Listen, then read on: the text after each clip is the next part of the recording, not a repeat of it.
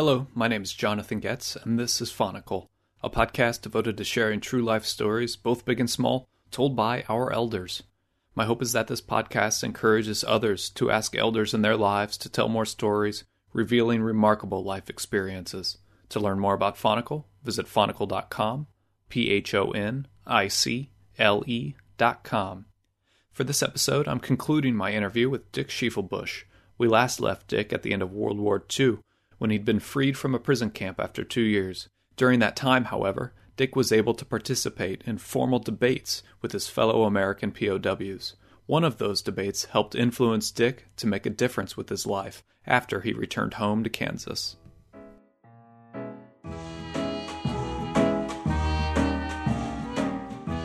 When we were in prison camp, we had a series of debates. One of the debates I remember was resolved that the good old days were bad. You know, it was a time when the conveyances weren't as good and took longer to have a date and all of that. The last one we had was called Resolve the Prison Camp is a Blessing in Disguise. And it was considered to be a humorous comment. And if the guys that were on the affirmative had the hardest job than the guys on the negative. Nevertheless, we had lots of fun at the debate, and we came back eventually to our room, and two of the debaters were in our room. And we got to talking about it, and I said to them, you know, all we'd have to do is to change one word in that proposition, and that is the word blessing. We would use the word opportunity in disguise. Now, I think it was what triggered the whole schema that I now attribute to my career here. What I did was figure out what was the most important thing that I could do, and that would be to learn how to help people. How do you learn how to help people? They have different problems. You can't just use the style of a minister or something like that. You've got to figure it out how to really do it. As I went into that, KU and Northwestern University, I learned that the little kids were the most exposed of all.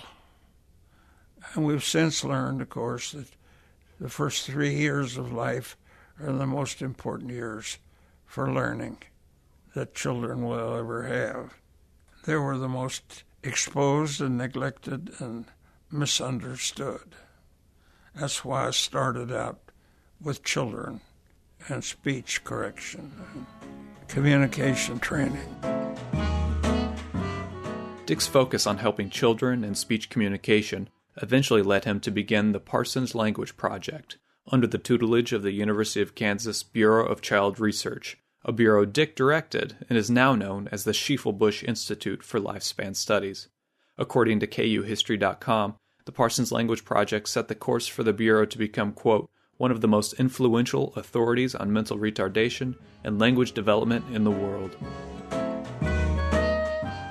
We finally learned, after a few months of research and seminars and all, that the way to teach these children is where they are, in little groups, in an environment where they can learn how to behave effectively and even talk to adults, and even if they have an impairment, how to communicate.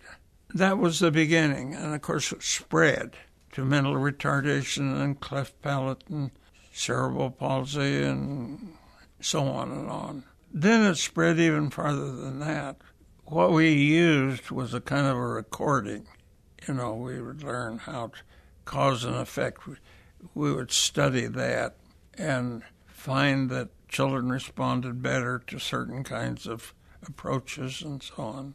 But then we began to realize that there was a systematic way to not only teach the child, but to teach people how to do it. And it was about in that stage where we got an invitation to give a program at one of the national organizations that was having a meeting in Milwaukee. We made our presentation. There were 5 of us, 4 what we call scientists, and then old Dick. Dick was considered to be the kind of chairman. They hadn't acknowledged me as a scientist yet, my colleagues.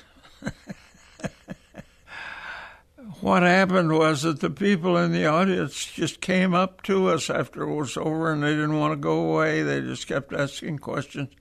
We must have been there 2 hours answering questions when it was over before we escaped and flew back home. You didn't expect that to happen? No, we did not expect that kind of accolade, but it kept happening.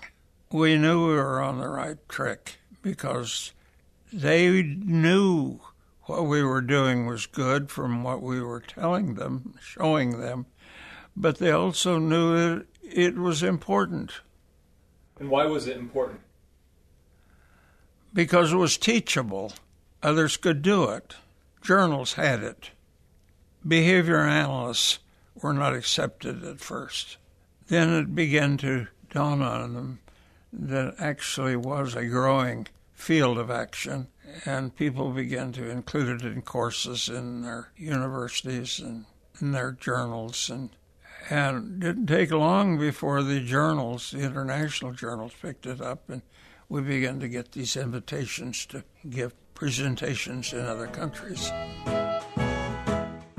Dick visited 42 countries in total, including Sweden, where a university town's nearby burial site reinforced the power and purpose of Dick's intention to make the most of his opportunity to help people. And the most dramatic experience I had in Europe was in Sweden. There I had enough gumption to take a couple of people along so we could have a kind of a seminar for them, a workshop. And when that was all over, they took me to a little place about 6 miles from the campus. And there was a place called the Mounds. And what it was a hill about 40, 50 feet long and about 20, 30 feet wide. And there was a grove of trees nearby. What would happen there is that a mother in the town, if she had a newborn baby who was impaired, she didn't know what to do. And so I suppose the friends and neighbors and cultural leaders would console her, and they would have a ceremony up at the Mounds. And they would, as the consequence of the ceremony, they would commit the baby to the lap of the gods. Now that was done frequently enough to, over a reasonably short historical period, to create a whole monument to those little kids. One country. I found reason to give workshops and seminars and papers and visitations and invite them to come to our country and spend time if they could. First thing you know, we had a ball rolling. We got better than I was, far better. Technology and time and improved teaching and smarter people lead to better work. So what I've got now, I've got a flood of stuff coming back from journals and yearly reports of our program and on and on.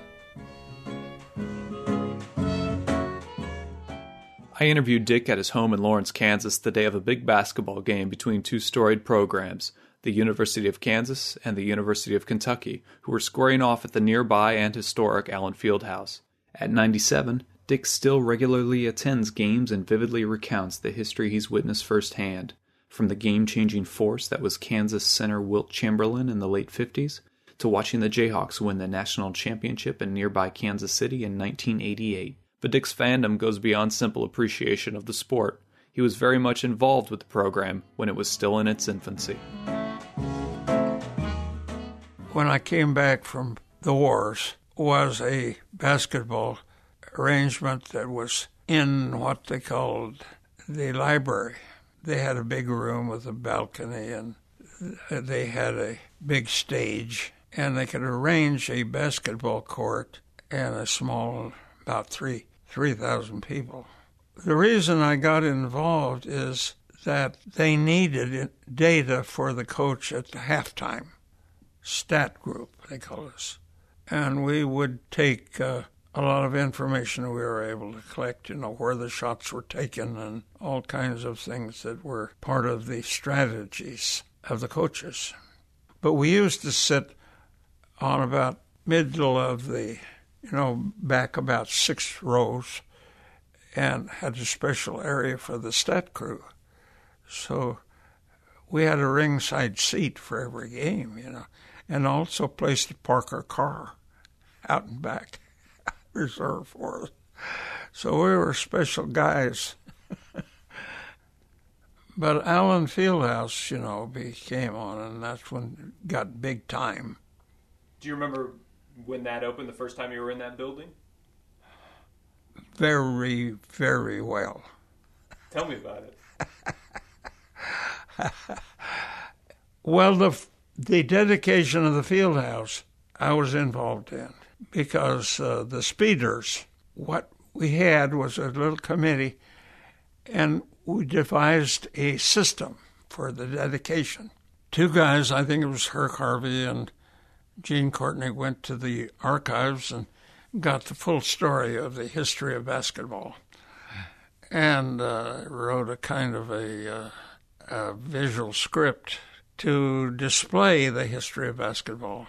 And what it involved in is how it was played over a period of a long time. Sometimes, some years, there were as many as 12 guys on the court. Other times, 8, And so experimentally was reduced to 5, on a team. It's just a crowd out there until you... So we had to show that, the history of basketball.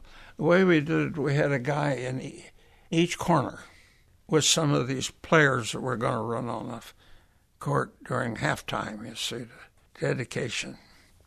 I was one of the corner guys, and we each had a walkie-talkie, so we knew exactly when to run our guys on, and I'd do the whole thing. It just went boom, boom, boom, boom. We couldn't have gotten them all in one corner, so... Anyway, that was my part. Thank you for listening to this episode of Phonicle. If you have an elder in your life that would like to share their stories for potential use in a future episode, please email me at listen@phonicle.com. For more episodes of Phonicle, visit phonicle.com, where you can also sign up for new episode email alerts. Thanks.